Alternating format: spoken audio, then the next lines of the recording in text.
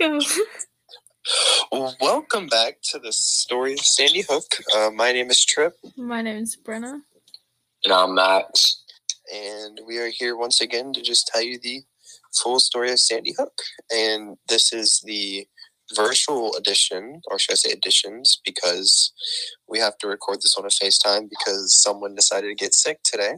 So this is the third episode in the 5-episode series, and in this episode we'll be discussing the shooter Adam Lanza's mental disabilities and how those may have affected him on the day of the Sandy Hook Elementary School shooting. So basically, Adam Lanza struggled with Asperger's syndrome and social anxiety. Asperger's syndrome is a developmental disorder affecting the ability to effectively socialize and communicate.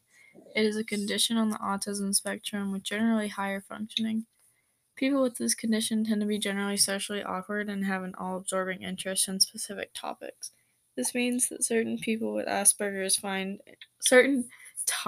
people with Asperger's find interesting. So he probably found guns interesting because he seemed to love guns. So that was probably his interesting not touche. That was probably his interesting forte. Wouldn't you think so?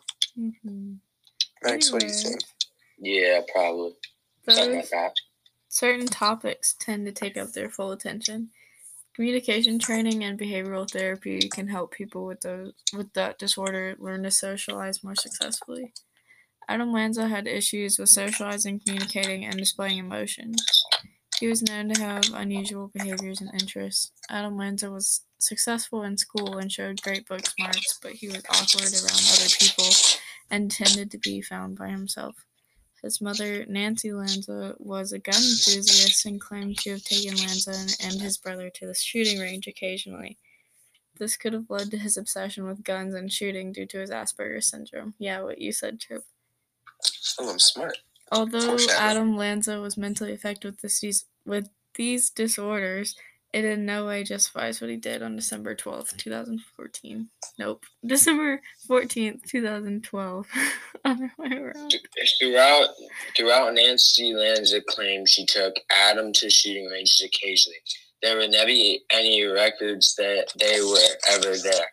Lanza's name was never found on any of the family's sign-in sheets. A few days before the shooting, Lanza attempted and failed to purchase a gun from Dick's. It was also found that day before the shooting. Adam Lanza had a disagreement with two members of the school staff, the school psychologist, and the principal. Both were killed by Adam Lanza in the shooting.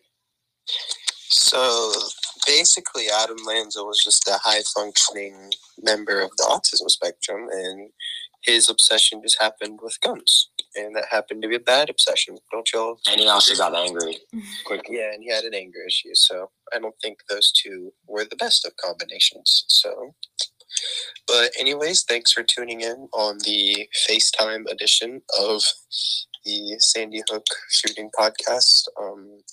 We will be back in episode 4, and in this episode, we'll be discussing the specific details and, what happened all over the country during that time on this horrible day in history. And we will see you next time on the story of Sandy Hook. Bye-bye. Bye-bye.